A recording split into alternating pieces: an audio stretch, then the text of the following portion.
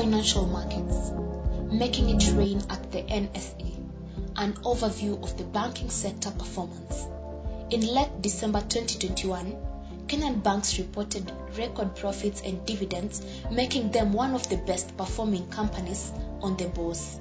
To put it into context, the sector recorded 197.6 billion Kenya shillings net income, with the total issued dividends topping up to 51.7 billion. One might wonder, how is this even possible, owing to the fact that the economic effects of COVID-19 are still being felt across every sector. This issue delves deeper into why this performance has been so impressive that many wonder whether the banks that posted massive profits decline in the prior period, operate in an economy that is different from the other players. Even before the pandemic, the world economy had shrunk, with a large economies experiencing economic slowdown. With the pandemic, credit was frozen and most loans proved uncollectible.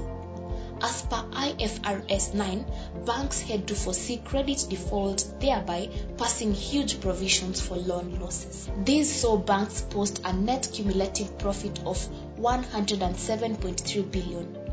As the restrictions eased, customers continued servicing their loans, allowing them to lower these provisions by as much as 70%. The net effect was increased net income. Another reason could be attributed to the income diversification. Most banks have leveraged on technology to meet the ever-changing customer needs. As such, banks have strived to increase non-interest income. This has seen the income growth over time, becoming an element with a significant impact on their mandate. Also, it's worth noting that these banks have developed an insatiable appetite for government debt. This has granted a constant stream of income at a time when our government has become a net borrower.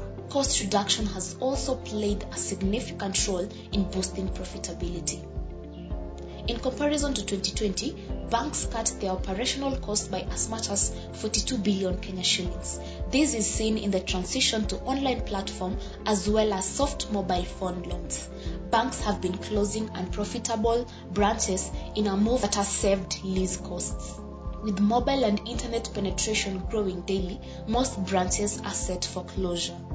Over the years, Kenyan market has been the major contributor to the sector's mandate. With the EAC now connecting the Indian Ocean to the Atlantic Ocean, local banks have been on an expansion spree.